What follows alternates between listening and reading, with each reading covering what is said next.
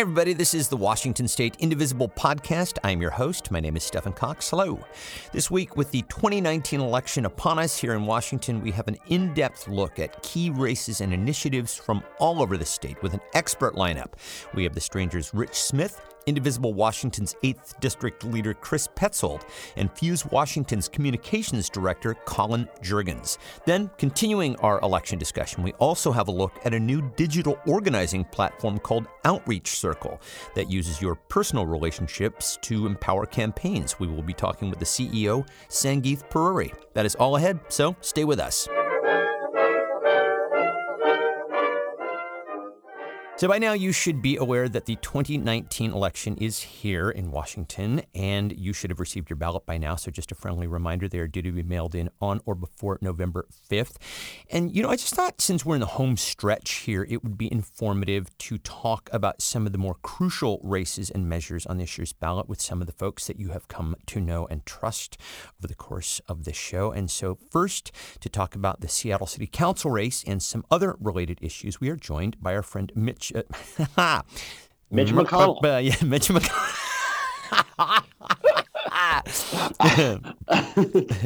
The status quo has to go. Jellier.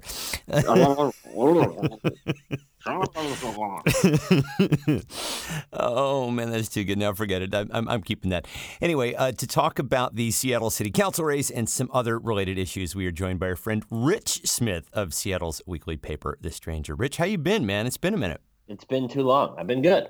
Good. Well, I am very, very happy that you could join us to offer some of your takes on what is happening in Seattle during this election season, because you've been doing so much writing about it, and I think that people will really benefit from hearing your perspective on things. So, let's just jump right in and talk about the big race, the Seattle City Council race. This has got a lot of national attention. There have been endorsements and tweets from people like Bernie Sanders and Elizabeth Warren and Robert Reich and others. I want to start with this narrative that some people are calling this a referendum on progressivism in Seattle and in other cities generally. What do you make of that narrative? Yeah, as far as I can tell, looking at the mailers and the columnists coming out from the big papers and the ads that are getting spread everywhere, the narrative, from the right or the center right is that the city council equals the status quo, which equals the homelessness crisis. And even though there are 9 members on the council, PACs, and the above are using Socialist City Council member Shama Sawant as the face of the status quo because they have polling showing that she's unpopular relative to the other members. And so they're trying to leverage that unpopularity to get more conservative people on the council. And in these ads and columns, they also use fear of homelessness and the homeless to get people to vote for a slate of candidates backed by the chamber, the Seattle Chamber of Commerce, who have promised to varying degrees more of a law and order approach to the crisis, and have also promised not to tax big businesses for money to solve that problem. This sort of tracks with what Fox and Trump are doing in other West Coast cities. They're using this issue of homelessness in blue cities to tar the progressive politicians who run there.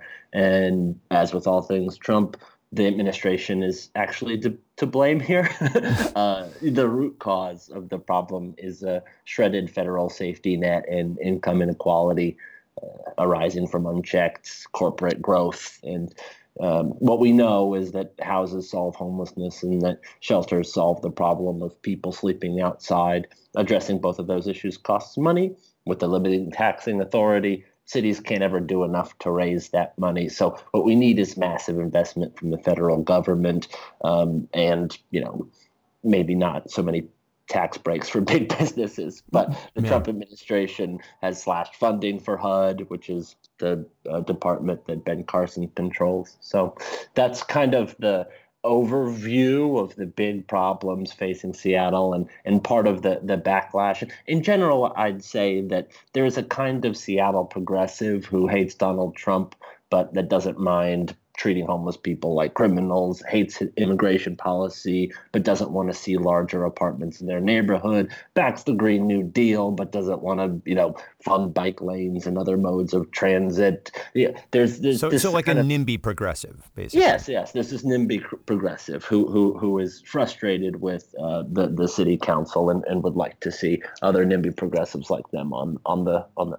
represented. Well, man, you've touched on so much that I really want to unpack. Certainly, Sawant's race, Amazon. A Yeah. lot of this, I think, in terms of Amazon getting involved with this year's race, has its roots in the head tax issue from last year. That was where Amazon threatened to stop building their mega tower after the council approved a head tax on multi-million-dollar businesses, including Amazon, to help with the homeless problem in Seattle.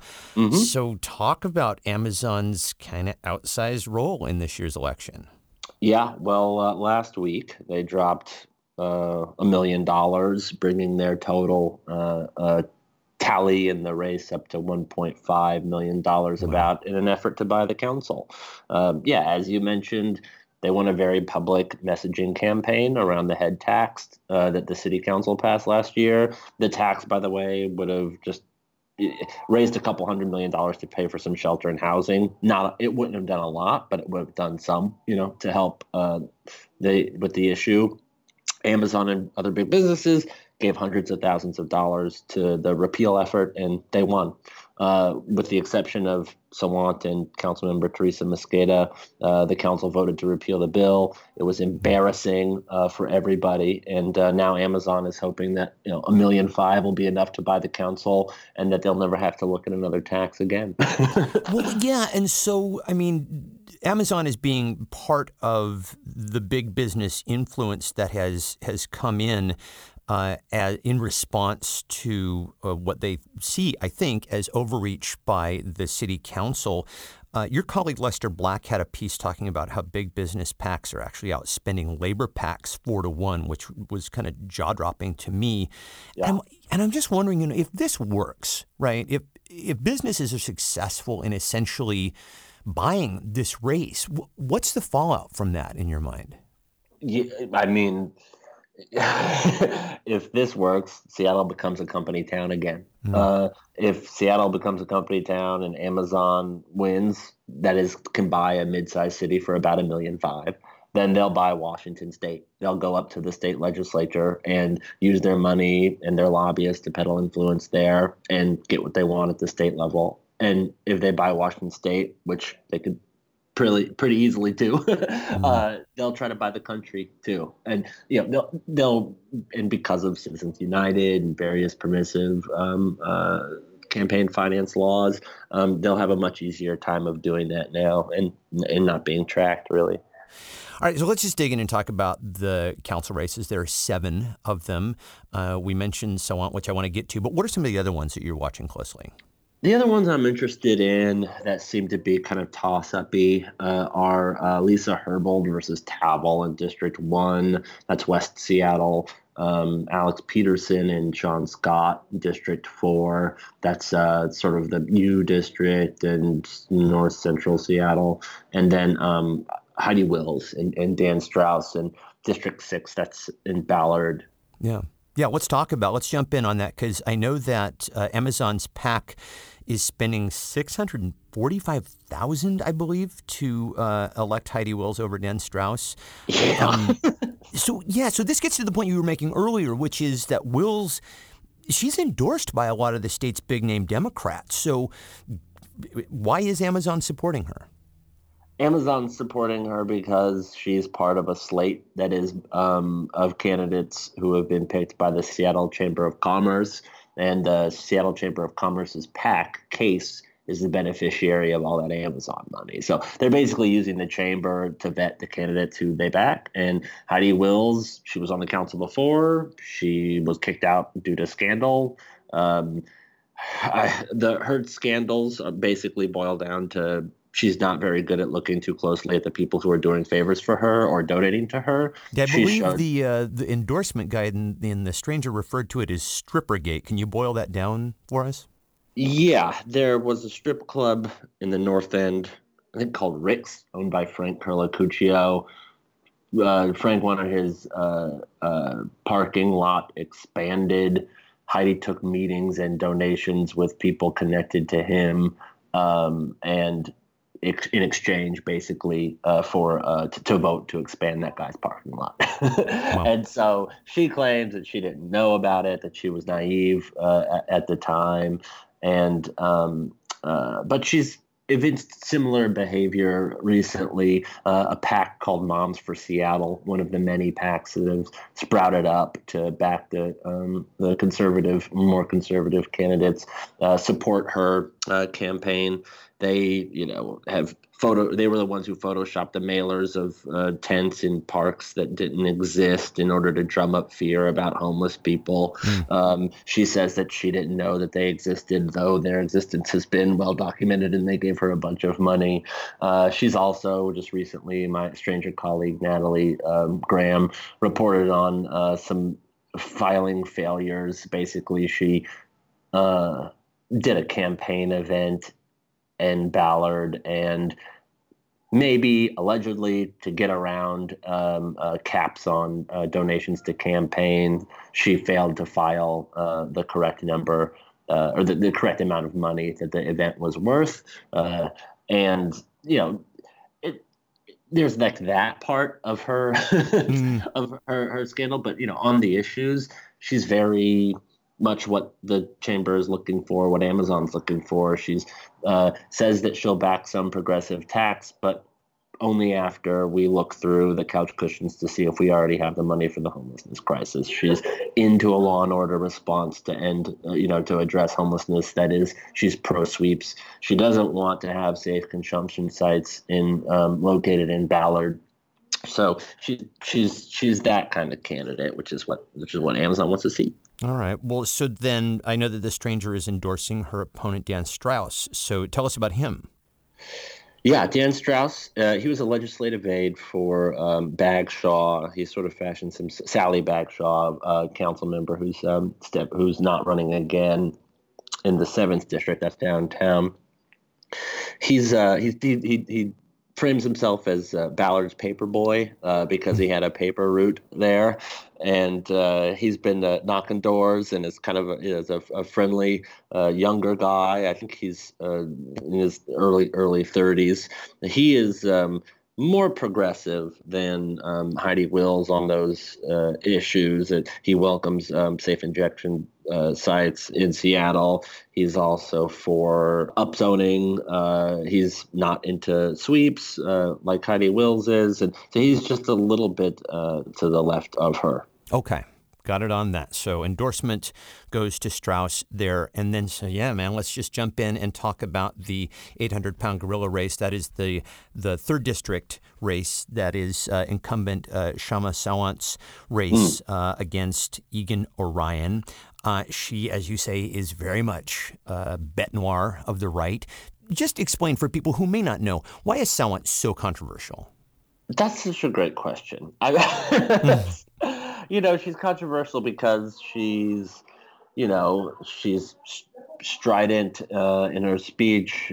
She is not afraid to call out, Democrats for advancing corporate interests ahead of the interests of the people. She at the base of it, it's the kind of politics that she does. A lot of people try to do coalition building within bureaucracies to advance incrementally. Shama Sawant comes out of a movement building politics, sort of like Bernie Sanders. What's your theory of change? Well, you get the people together, you listen to what the people want, and then you bring the people's voice into city council. People call that movement style politics uncivil because it relies on mass protests and disrupting the normal everyday course of events in order to make change to put the pressure on. And so because nice, pleasant, passive aggressive Seattleites don't like working that way, she gets a bad rep from people who would prefer to ask corporations very nicely for money to help fix stuff. So she doesn't buy that, and she calls out the bullcrap when she hears it. Right, right, Um, right. Yeah, and yeah. like Sanders, she is a self-described socialist, although she doesn't put the Democrat in front of socialist. And as you mentioned earlier, she was one of two council members who voted against repealing the head tax. You said in a recent column something I thought was very interesting, and that is that you believe she's very useful to the right and that they would be loath to get rid of her. Talk about that. Yeah, I mean, Sawant is very useful all over the state. If the state wants, if Republicans in the state house, for instance, think that a policy is too progressive, they'll try to tag Sawant's face to it and say this is a socialist policy backed by a Trotskyist who wants to overthrow, capitalism, and this, we'll be Venezuela if this thing passes. So they're, when Moncadingra was running, Yeah. and they were tied Moncadingra to Shama Sawant, saying that she was going to pass the same policies that Sawant advocated for, which is just so far from the truth. No, yeah, Moncadingra's yeah. a prosecutor in Covington, like two completely different people. But they use her to fundraise against, and they also use her if a progressive thing fails that Sawant backed, then they'll say, look, not even liberal Seattle likes it. So, there's no way it's going to be good for us over here in Yakima, Spokane, wherever. Right. So she's a very useful political tool for them. And if they lose her, I don't know who the next person is going to be. Actually, the next person will be whoever the progressive on city council is going to be. It might, I don't Yeah, know. well, I guess we'll have to see. I mean, I'm sure they'll find some liberal phantasm to scare the rest of the state with. I want to talk about her opponent, Egan Orion. So here's a guy who runs Seattle's Pride Fest. He Yeah. supports a Green New Deal for Seattle. He supports Yeah. affordable housing. In any other city race, he would be considered the progressive. I guess the answer as to why he is getting Amazon money is clear. It's because he's running against Sawant. But I'm curious, has he indicated in any way that he would vote in favor of corporate/Amazon interests if he's elected? It's more about what he's not saying.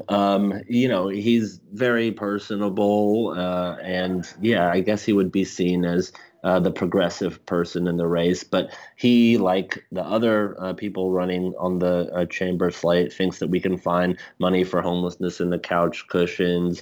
He's against safe consumption sites. He's had to evolve on a number of issues during the race, which is to Evolve in say which that. direction? Well, it depends on the issue. So, initially he has come out against move-in fee caps, which is a renter's protection that prevents landlords from charging you just a fee to move in on top of first month's last rent's deposit. He was favorable to those before he ran. But in the beginning of the race, he said he wasn't for capping rent hikes at 10% and offering relocation assistance. Now he's in the voter pamphlet saying that. Before he said that he was for safe injection sites, or he was sort of waffling on safe injection sites. Now he's against them. Before he said that rent control was a terrible policy. Now he says that he would think about the Oregon model. So his initial impulses on some of these issues have been to the left, but since the money has come in, his position changes based on what the acceptable position is to the chamber, or the more moderate position. So this is the bellwether race that everybody is going to be watching, I think. Any guesses how it goes?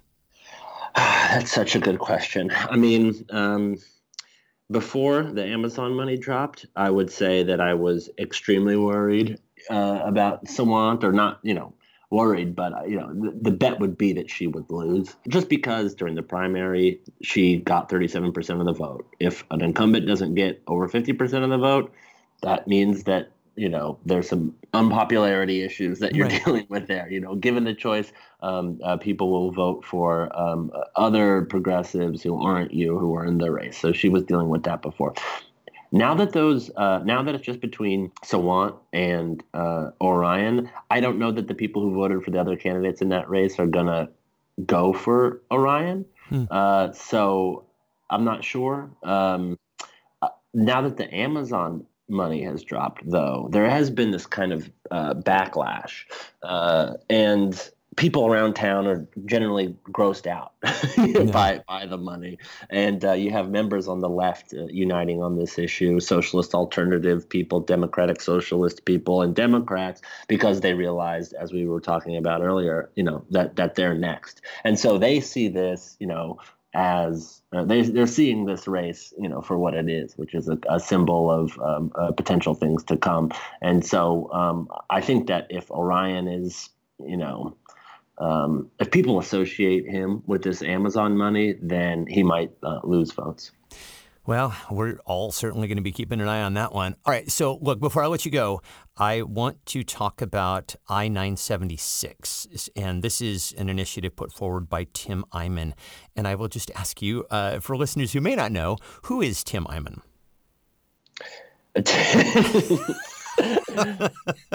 I'm really teeing you up here, man. I mean, Tim Eyman, he's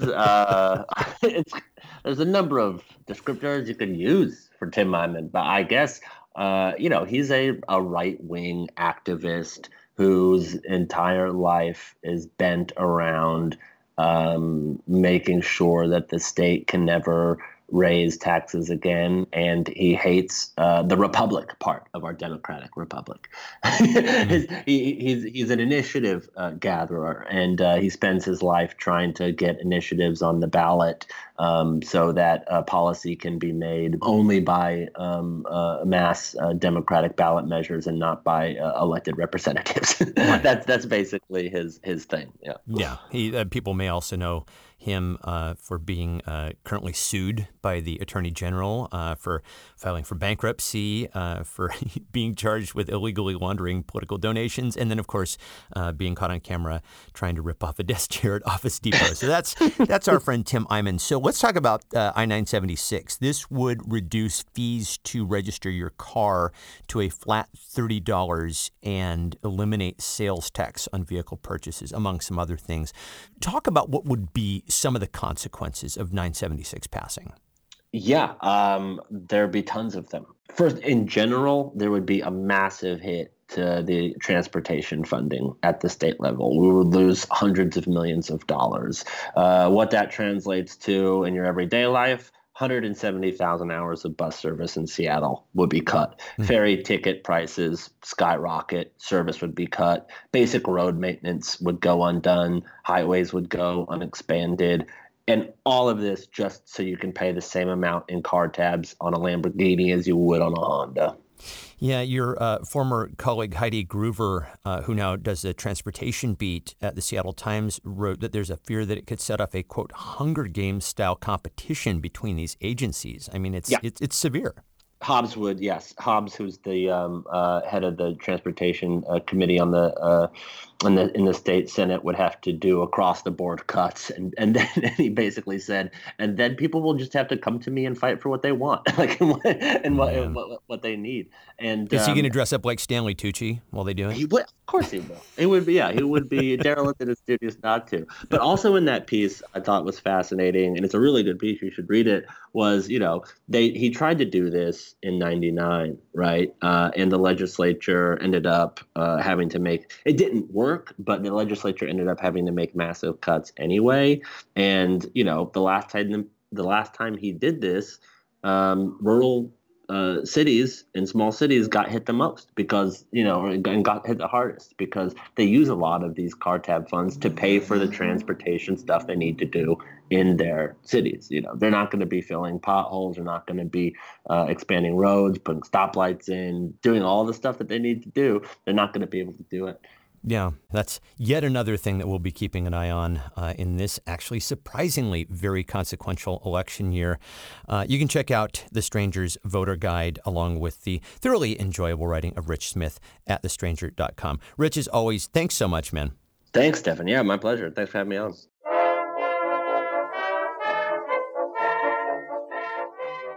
And we're joined next by our friend Chris Petzold. She, of course, is the leader of Indivisible Washington's 8th District, and she's here to talk about a number of races happening on the east side and also in the 8th District. Hello, Chris. Hi there. So, you've been out canvassing, and I'm curious to know what your general, what's the vibe out there? Like, what are people saying as you talk to them? Are people even aware that there's an election going on? Actually, some actually aren't, and so it's good to remind people that elections are happening even in the quote unquote off years. Yeah. And I'd say most people are really worried about traffic and growth. Okay, so those are like the two big issues, which actually kind of is in keeping with a lot of the things that you'll hear on the east side, even in an on-year election. So, True. Yeah. I guess the more things change, the more they stay the same. Yeah. So let's start by talking about the mayoral race in Renton. You've been canvassing for Democrat Marcy Maxwell. We know Marcy. She's been on the show. But for those who may not be familiar with her, tell us about her and her candidacy. Oh, Marcy Maxwell is amazing. She's a fantastic community leader with decades of service to our state and to this community and people of Renton, the Puget Sound area in general. She raised her kids in Renton. She owns a business there. She loves the community. She's been a longtime friend of Indivisible from the very beginning. Mm-hmm. She served on the Renton School Board for many years. I think she was president for some time in that. And she was a state representative down in Olympia representing that area. She's amazing. Yeah, no, she's got deep background. Mm-hmm. Is she getting good name recognition when you're out there talking to people? Oh, yeah. Like a lot of people already know who Marcy is. But for sure. That's a very good sign. Yeah.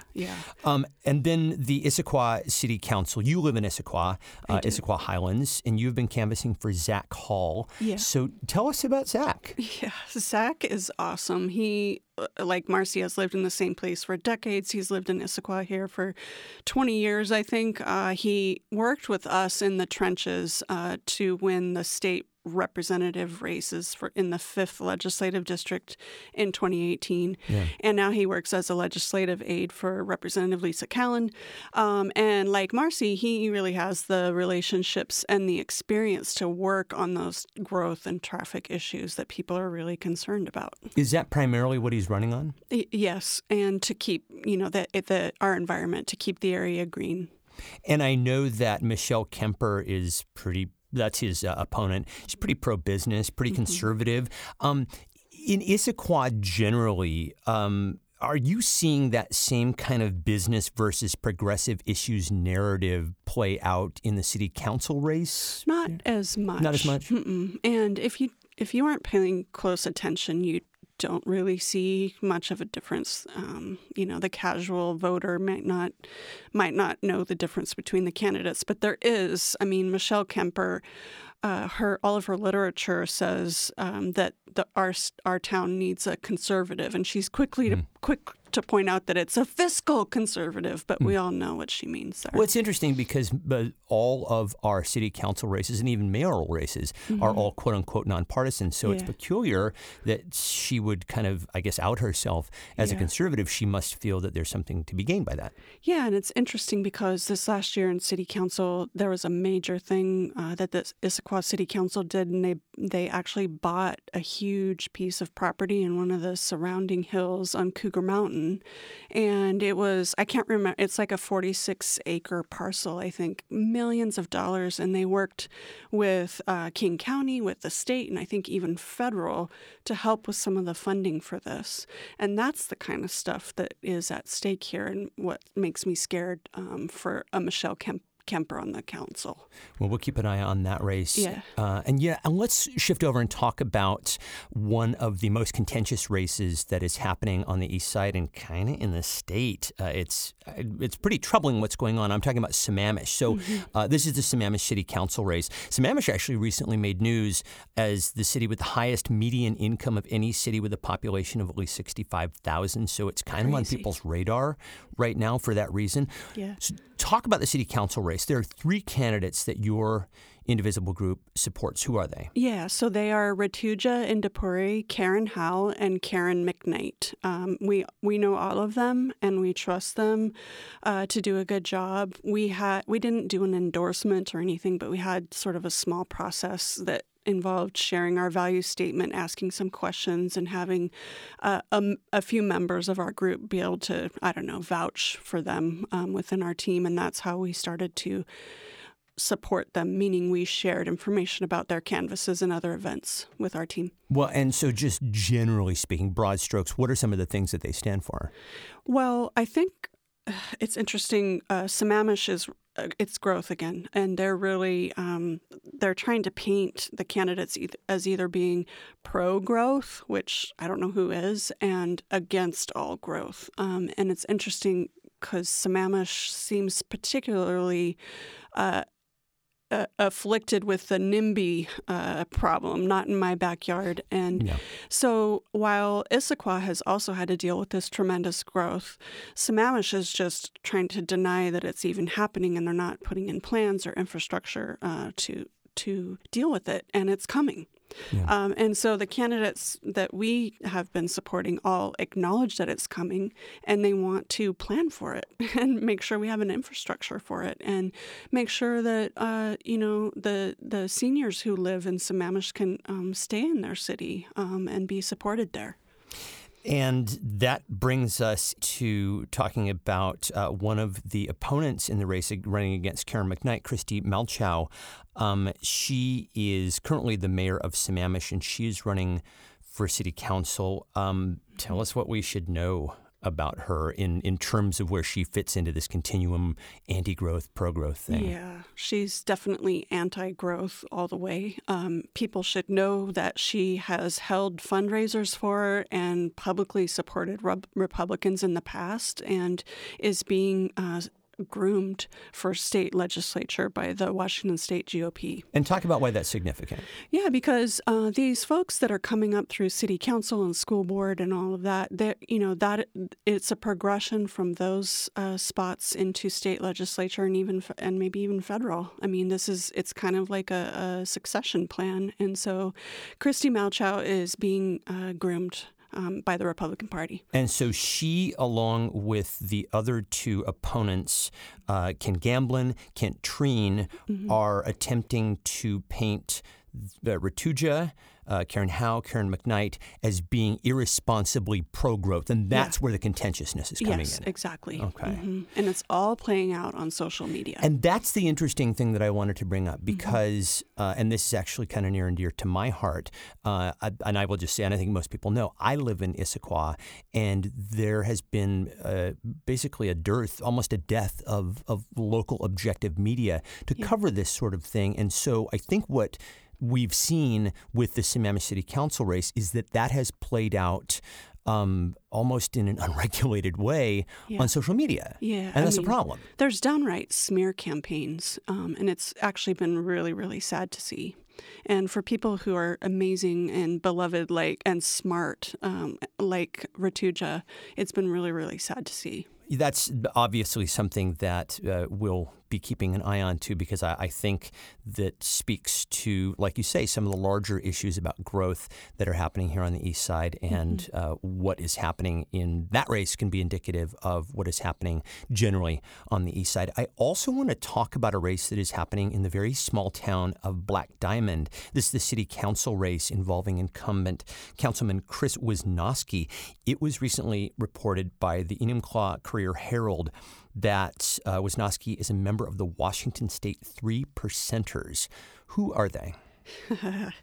They are a white nationalist militia group. And it's just frankly stunning to know that someone in elected office, even in, city council, is a member of that. And we saw the proof of his membership with pictures of him and his friends in the group in their fatigues and white power symbols being flashed. And it's just really quite disgusting. And it's just a statement about what's going on in our country, and it's playing out even in the tiny little town of Black Diamond. Yeah, and look what's happening in Spokane Valley with Matt Shea as well. And Washington Democratic Chair Tina Podlodowski has called the Washington 3%ers an extremist militia group and has advised that any volunteers should contact authorities if they feel unsafe while canvassing for his opponent. So that's just something for listeners to keep in mind.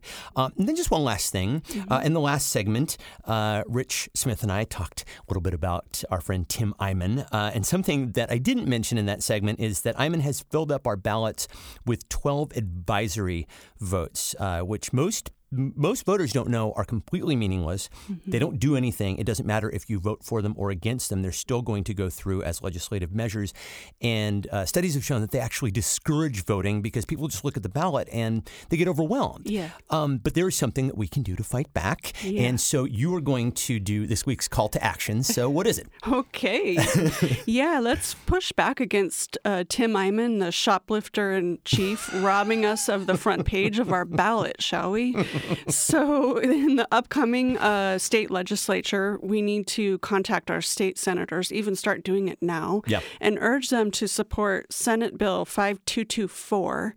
And it has a lot of stuff on it about the ballot and the voters pamphlet and all that. But in there, it talks about the ordering of the things on the ballot. And basically, these stupid advisory votes, which are meaningless, would go at the bottom. They would be last. And so as people are looking through their ballot, they can just go ahead and skip all that stupid stuff. Great. Okay, good. So support SB 5224.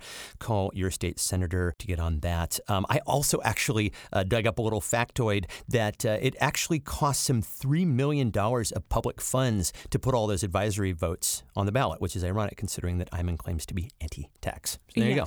I was wondering about how much that costs too. Well, there you go. Chris Petzold is the leader of Indivisible Washington's 8th District. Thank you, Chris. Thank you. And, I also want to say a huge thank you to all of the Indivisible members all across the state who have been out canvassing and working tirelessly on this election. You people are my heroes.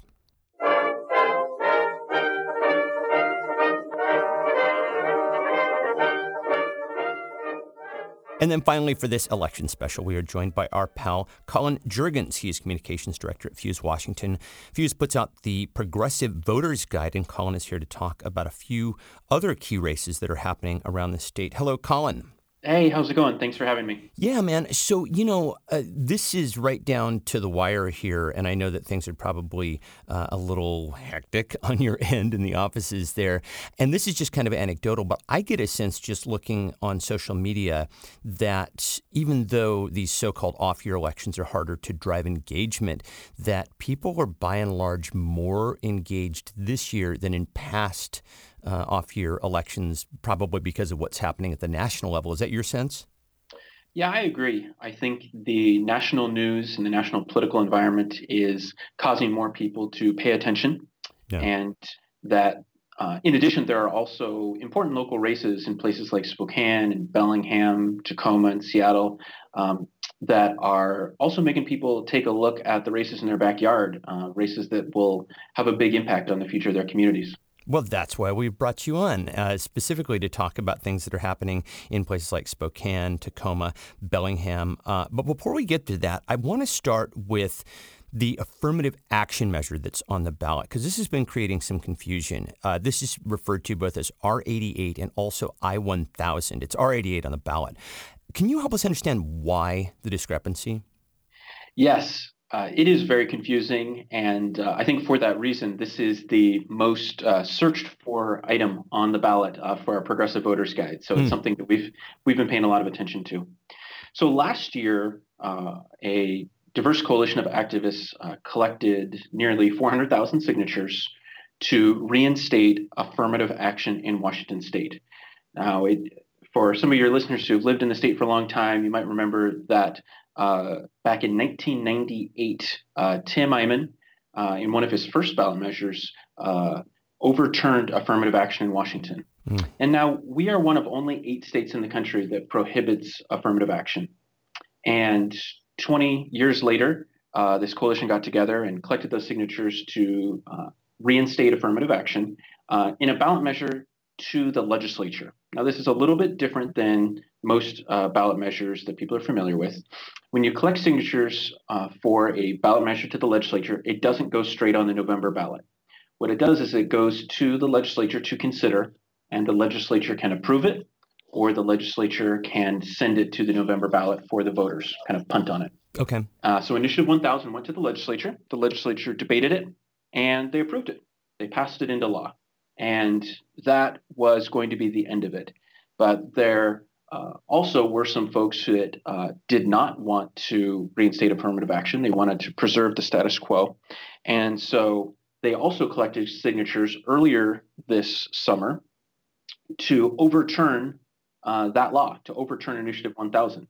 So it's a little bit silly that we collected signatures to pass a ballot measure, and now another group collected signatures to overturn the same thing. Yeah. And the overturn effort is Referendum 88. So that is what is on people's ballot as Referendum 88 and Initiative 1000. Okay. Got it. I think so. The legislature voted. Yeah, it is confusing. The legislature voted to restore affirmative action in May, and then there was a move to overturn that. And so now, what's in front of voters right now is basically to affirm I-1000. So we are voting to approve affirmative action in the state. Am I getting that right? Yes, exactly. Okay. Referendum 88 gives the voters of Washington the opportunity to approve or reject the Initiative 1000 that the legislature passed. So we are encouraging people to approve Referendum 88, to reinstate affirmative action. We think it would go a long ways toward improving opportunity and equity in Washington. We think it's long overdue, and we're optimistic about it passing here next week. Yeah. We'll talk about some of the things that it does, because this prohibits all kinds of discrimination, right? This is not just about race. Correct. This would allow for equity in hiring for veterans, for women, for people of color, for people with disabilities, for LGBTQ plus folks. So it would really go a long ways toward improving fairness and opportunity across the spectrum. And I understand it also expands small business opportunities. Is that true? Yes, it would allow the state through public contracts to give preferences to locally owned small businesses, which we think is another great idea. And I will just put out a couple of other things that I've heard debate on. This only affects government hiring, correct? Yes. Okay, and it doesn't allow race to be the sole factor in decision making, and it makes quotas illegal. Am I getting all that?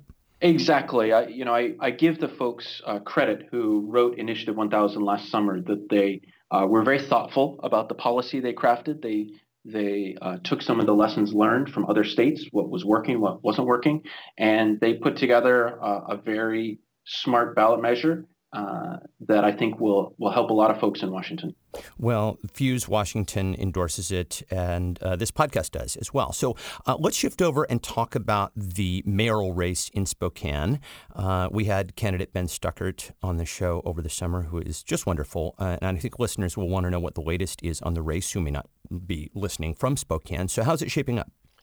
It's really turned into quite a roller coaster of an election. Nadine Woodward came out slightly ahead in the primary, but from everything we've seen, this race is neck and neck. And in the last week or two, there've really been some twists and turns with different news stories that have come out. One of the interesting angles in this race is that Nadine Woodward has a lot of name recognition from being a television anchor in Spokane for many years. Right. And because of that, she seems to be trying to avoid holding a lot of public events or even speaking in much detail about her policy proposals.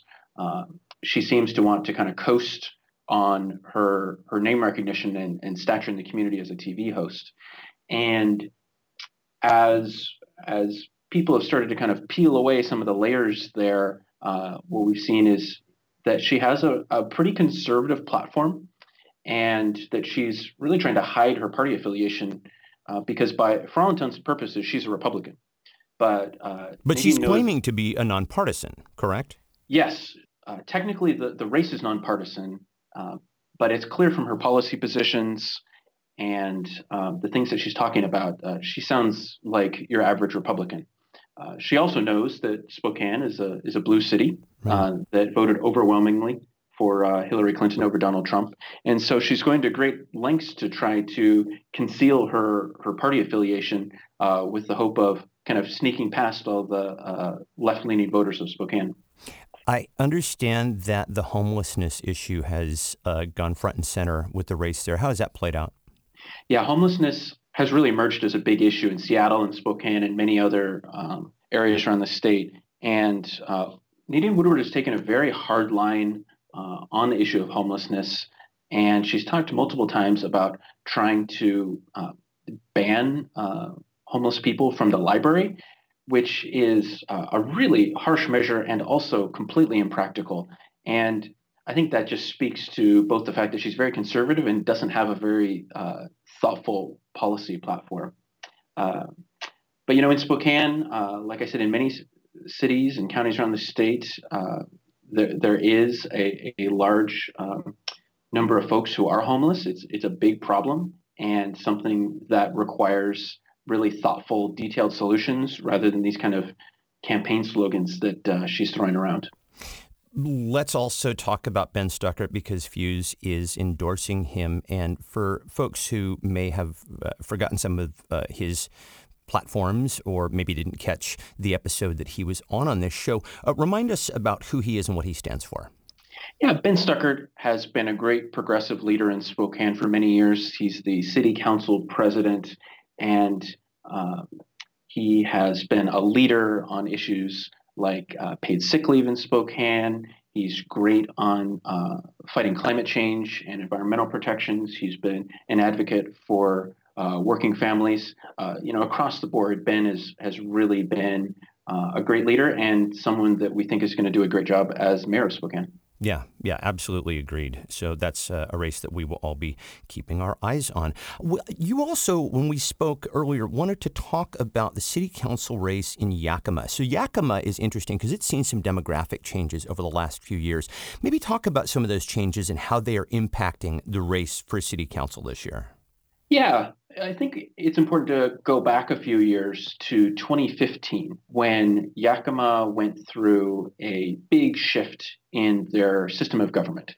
Because Yakima is majority Latinx, but up until 2015, they had never had a Latinx person on the city council.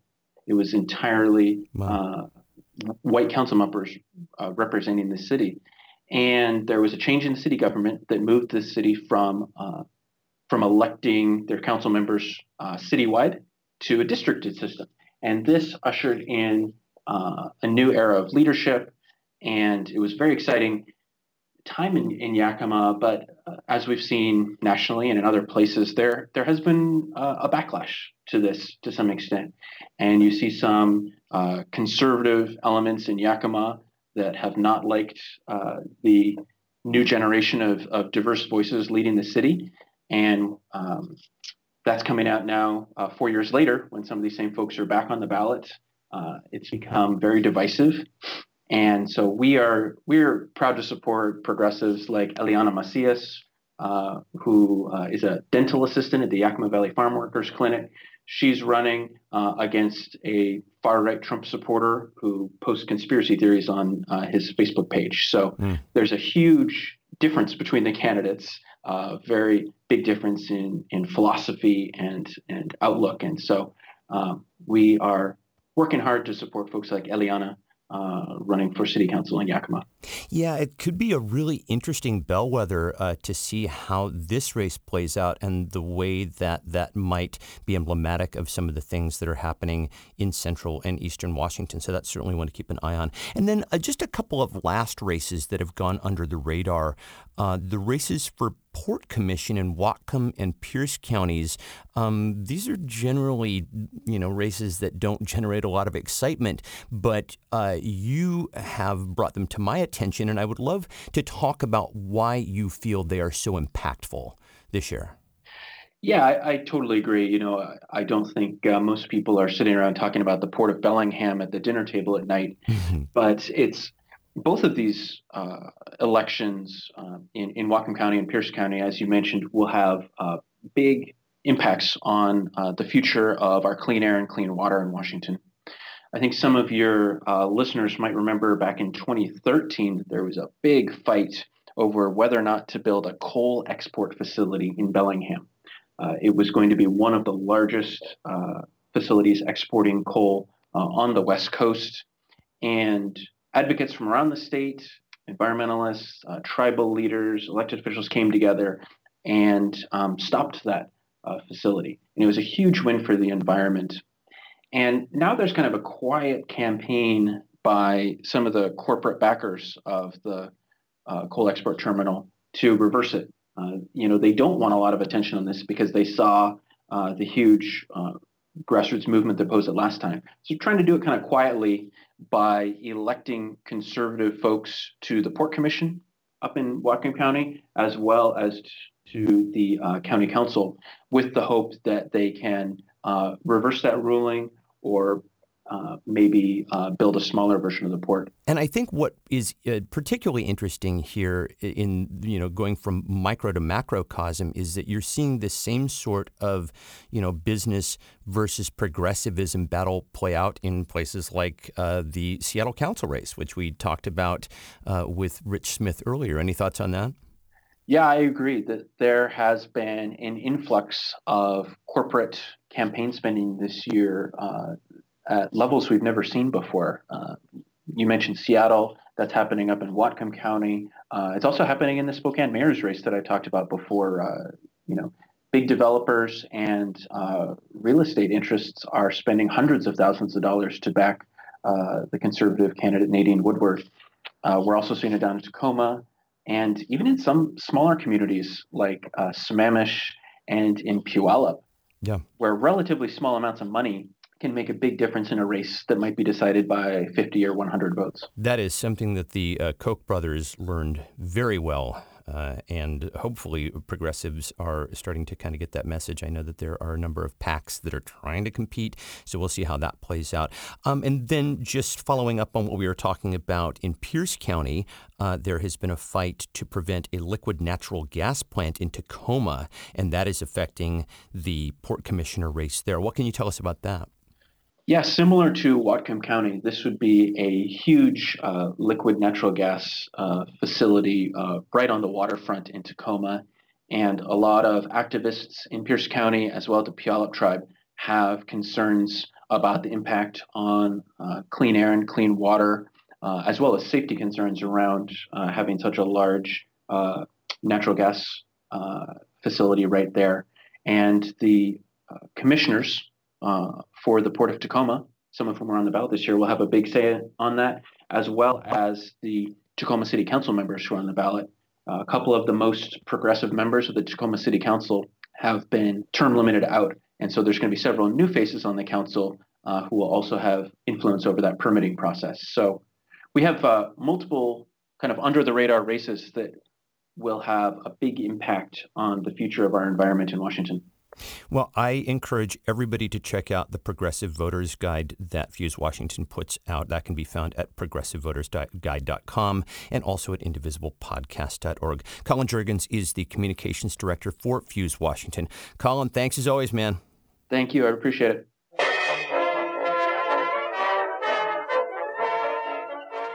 And finally this week, as many of you activists know, getting people engaged around elections is always challenging, but it is generally easier when you are engaging people who you know. My guest, Sangeeth Peruri, is CEO and founder of OutreachCircle, now known as OutreachCircle, a digital organizing platform that harnesses the power of personal relationships to inspire action and drive change. Sangeeth, hello. Hey there, how are you doing? I'm good, man. So let's just jump right in and talk about where the idea came from. So back when it was known as OutreachCircle, the idea originally came from your own experience when you were running for office, right? Can you tell us about that? Yeah, that's right. So when I was running for office, this was back in 2014, I ran for my local school board. We have about 30,000 voters in the district. And I was advised that the best way to get out the word in a local race was knocking on doors, calling people. And that's what I was doing. We're spending a lot of time knocking on doors.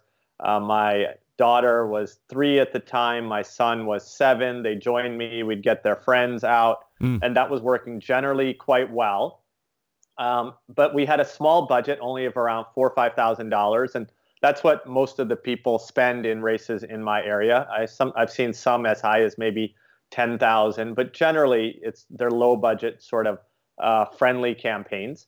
And then an outside PAC came in and decided to put over $100,000 into the race against me as a first-time candidate.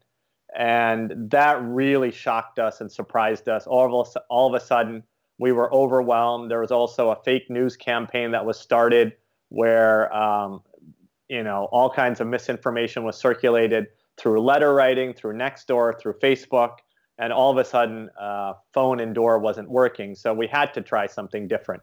And that's when I have to just kind of interject. What you're talking about, the situation that you're laying out right now is going on in a number of local races that are happening here in the state this year in the 2019 election. So I know that you have people's attention right now. So please continue. No, absolutely. Yeah, it was shocking. And the fake news campaign was so successful by July of that year, just a couple months before Election Day.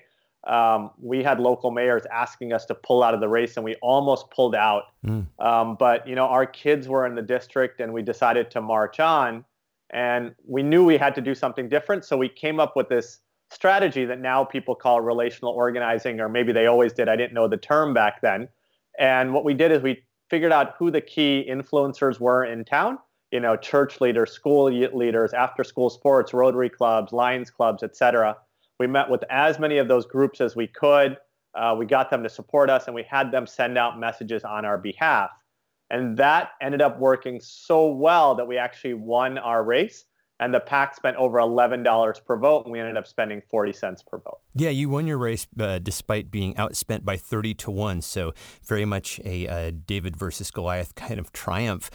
So you get in touch with influencers, and then they are the ones who get in touch with their personal network. That's kind of the basis of all of this. But as I mentioned, you recently redesigned OutreachCircle and relaunched as OutreachCircle. So what were some of the problems with OutreachCircle? Great question. So one of the things that worked amazingly well with OutreachCircle is it had this, if you wanted to reach out to your friends in a district, one of the first problems is who lives in your district, who are voters in your district, are they right outside the boundaries, et cetera. It's really hard to do that. So the technology we built with OutreachCircle is if anyone wanted to reach out to their friends, it would map their personal address book, whether it's from a phone or from a file or from Gmail, and it would match that against the voter file in real time. And in 20 seconds, it would tell you all of your friends that are registered voters. And then you can text them or you can email them. And that worked amazingly well. But the problem was OutreachCircle could pretty much only do that. And if people didn't want to import their contacts or didn't want to text or email their friends, we didn't give them anything to do. And the problem with this is if you don't give people different options to do, you can't run a long-run campaign. It just becomes a GOTV effort, and after election days, to build up from there. So what we built with OutreachCircle is a broad organizing platform. And what this allows campaigns, organizations, causes to do is to walk their supporters up a ladder of engagement. You can get onto OutreachCircle. You can share on social. You can learn about the campaign. You can watch a video. You can attend an event. You can donate. You can still do everything that OutreachCircle has. The functionality is much broader and easier to use, but it's just a much wider array. So it's really a one-stop shop for everything you want your supporters to do, whether they're donors, activists, volunteers. Got it. So the ladder of engagement is supposed to be progressive, ideally, then, and you're getting people more and more involved as they either have the inclination, the time, the enthusiasm, et cetera, et cetera. And the heart of all of this is something called the Supporter Action Hub. Just briefly tell us, and I'll just ask you to do it in layman's terms, but just kind of tell us how the Supporter Action Hub works. That's great. So the Supporter Action Hub, you come into the Supporter Action Hub at OutreachCircle.com, and you can search for a campaign or a cause, or if you're supporting an organization, they could send you an invite or a link or share on social. Right, and I should just interject right there that this isn't just for campaigns. You can also use it for other organizational kinds of structures as well, right? That's correct. OutreachCircle works for campaigns, causes, organizations. It is one of the reasons we changed the name of the company. When we broadened the product offering, we realized it works for many causes outside of politics. Also, when we had government entities, nonprofits, et cetera, wanting to use OutreachCircle, the name was problematic because many entities can't do political work. And if the name is OutreachCircle, their legal departments got very nervous. And so with the broader product offering and the ability to help organizations outside of politics, we changed the name of the company. Well, so then I interrupted you. So tell us a little bit about some of the applications that you have used it for and seen it in action. Yeah, absolutely. I mean, we've used it for lots of education organizations, labor organizations, campaigns, different causes. This week I've been using it myself as a supporter on with a couple different partners and clients. So the first one is in Virginia. We're working with over 50 delegate and Senate races with the coordinated campaign in Virginia to try and flip vote chambers before redistricting. And so I got on the platform. It figured out which of my friends are registered voters in Virginia in districts where there is a Democrat running. And then I reached out to all of them, asked them to make sure they vote, and I also asked them to reach out to their friends as well to make sure they vote. And then more locally, I'm part of a group that is advocating to save our public schools in Los Altos. And since I left the board, the current board has been more willing to close down our schools, and we've been fighting really hard to not let that happen. So there is a neighborhood, there's a workshop that the district is holding this weekend to get community input. And on our local outreach circle, we have a Facebook post asking people to come to the event. We also have a link to RSVP to the event. And then there's also another call to action to be able to find all your friends in our district and ask them to attend the event. So earlier, right before this call, actually, it took me about 5 minutes, and I texted about 200 of my friends from my own number, asking them to make sure to come to the event on Saturday. That's fantastic. And I will also say, the Virginia delegate races and then your local school issues, very worthwhile applications for sure. And you mentioned Facebook integration. Talk about some of the ways that OutreachCircle, the platform, integrates other databases and tools and things like social media. Yeah, absolutely. So, if you're in politics on the Democratic side, you generally want most states you're working with NGP Van. And so we have a really tight integration with NGP Van, where if you're trying to reach out to voters, you can pull in your voter files directly from Van and not have to worry about with uploads and downloads. That is absolutely terrific. I just have to say, I know a lot of people listening are going to be familiar with Van. That is the platform that you use for when you're canvassing, that provides and records voter data as you go. So the fact that you're integrating with that is just awesome. Thanks so much. Yeah, when Van was opening up a couple of years ago, we were one of their first partners. So we know those APIs really well, and we've been developing them for a while. So voter files can come in and out. But then even better is the data that's generated in OutreachCircle can be sent directly back to Van. So any voter that is texted, emailed, any of that automatically gets sent back. If you're doing a survey question, will you support us, 1 to 3 or 1 to 5 type of question, all of that gets synced back to Van. With respect to Facebook, if you want to share on social media, you can do it straight through Facebook, through the Action Hub. But one thing is really key, the way we do it, we don't ask any extra user permissions from our users with respect to Facebook. So when they are sharing on Facebook through our platform, we don't authenticate as them, we don't post as them.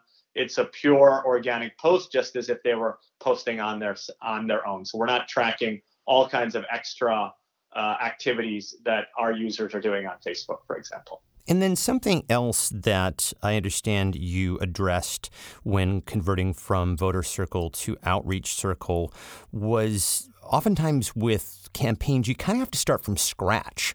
And with OutreachCircle, you're allowing people to kind of build from an existing network so they don't have to start from scratch each time they start a campaign. Am I getting that right? Yeah. One of the best ways to not start from scratch is to never end. And so one of the things, and Dylan talks about this, people power, right? I should just mention, you're talking about Dylan Cate. He was formerly field organizing director with the Washington State Democrats. He is currently with the Elizabeth Warren campaign. That's correct, yes. So Dylan, I think he had done a podcast with you guys and written an article, and he talks about people power and how you want to plan for the day after Election Day. That's right. So it kind of harkens back to the best way to start early is to never end. And so the way we've developed the platform is supporters can stay on there forever. There's no charge. And we have free platforms. We have low-cost versions of the platform. So depending on your budgets, when you are priming up for an election, you can get one of our paid platforms. And then once Election Day is over, you can downgrade to a lower-cost platform or downgrade to the free platform.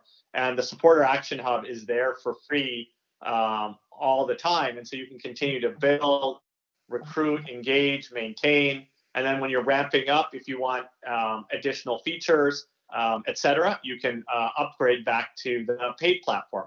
And so that way you never have to shut things down. You can always just continue to build, grow, and maintain instead of ramp, start all over. Well, this is all great. And I know that a lot of this information that you're talking about here, the price breakdowns and so forth, is available online. Where should people go to check that out? Yeah, so if you want to use the platform for your organization or cause, you can go to client.outreachcircle.com, and there's plans and pricing right there. Everything is automated, so you can just create an account right then and there. And then if you're a supporter and you want to support another campaign or cause, you can just go to OutreachCircle.com and search for a campaign or cause. So if you have friends in Virginia, for example, they can just go to OutreachCircle.com, type in Take the Majority, I think is the name of the campaign we created for the coordinated, and you can just go on and reach out to your friends there. I think we do have a handful of clients that are live in Washington State and Seattle right now as well. So you could search for Washington State or Seattle and see if there's campaigns that you want to support. Very cool. I encourage people to check it out. And I will have that information for people at indivisiblepodcast.org. Sangeeth Pururi is the CEO and founder of Outreach Circle. Sangeeth, it's been great to talk to you. Thanks so much, man. Thank you. I really appreciate the time. That will do it for this week's show. If you guys missed anything, if there's anything that you want to catch up on, past shows, etc., if you want links to the things that we talked about, all of that can be found at indivisiblepodcast.org. And you can go and subscribe to the show there too and get the show in your email inbox. So cool. If you would like to get in touch, the email address for the show is indivisiblepodcast@gmail.com. And the Twitter handle, as always, is @indivisiblepod.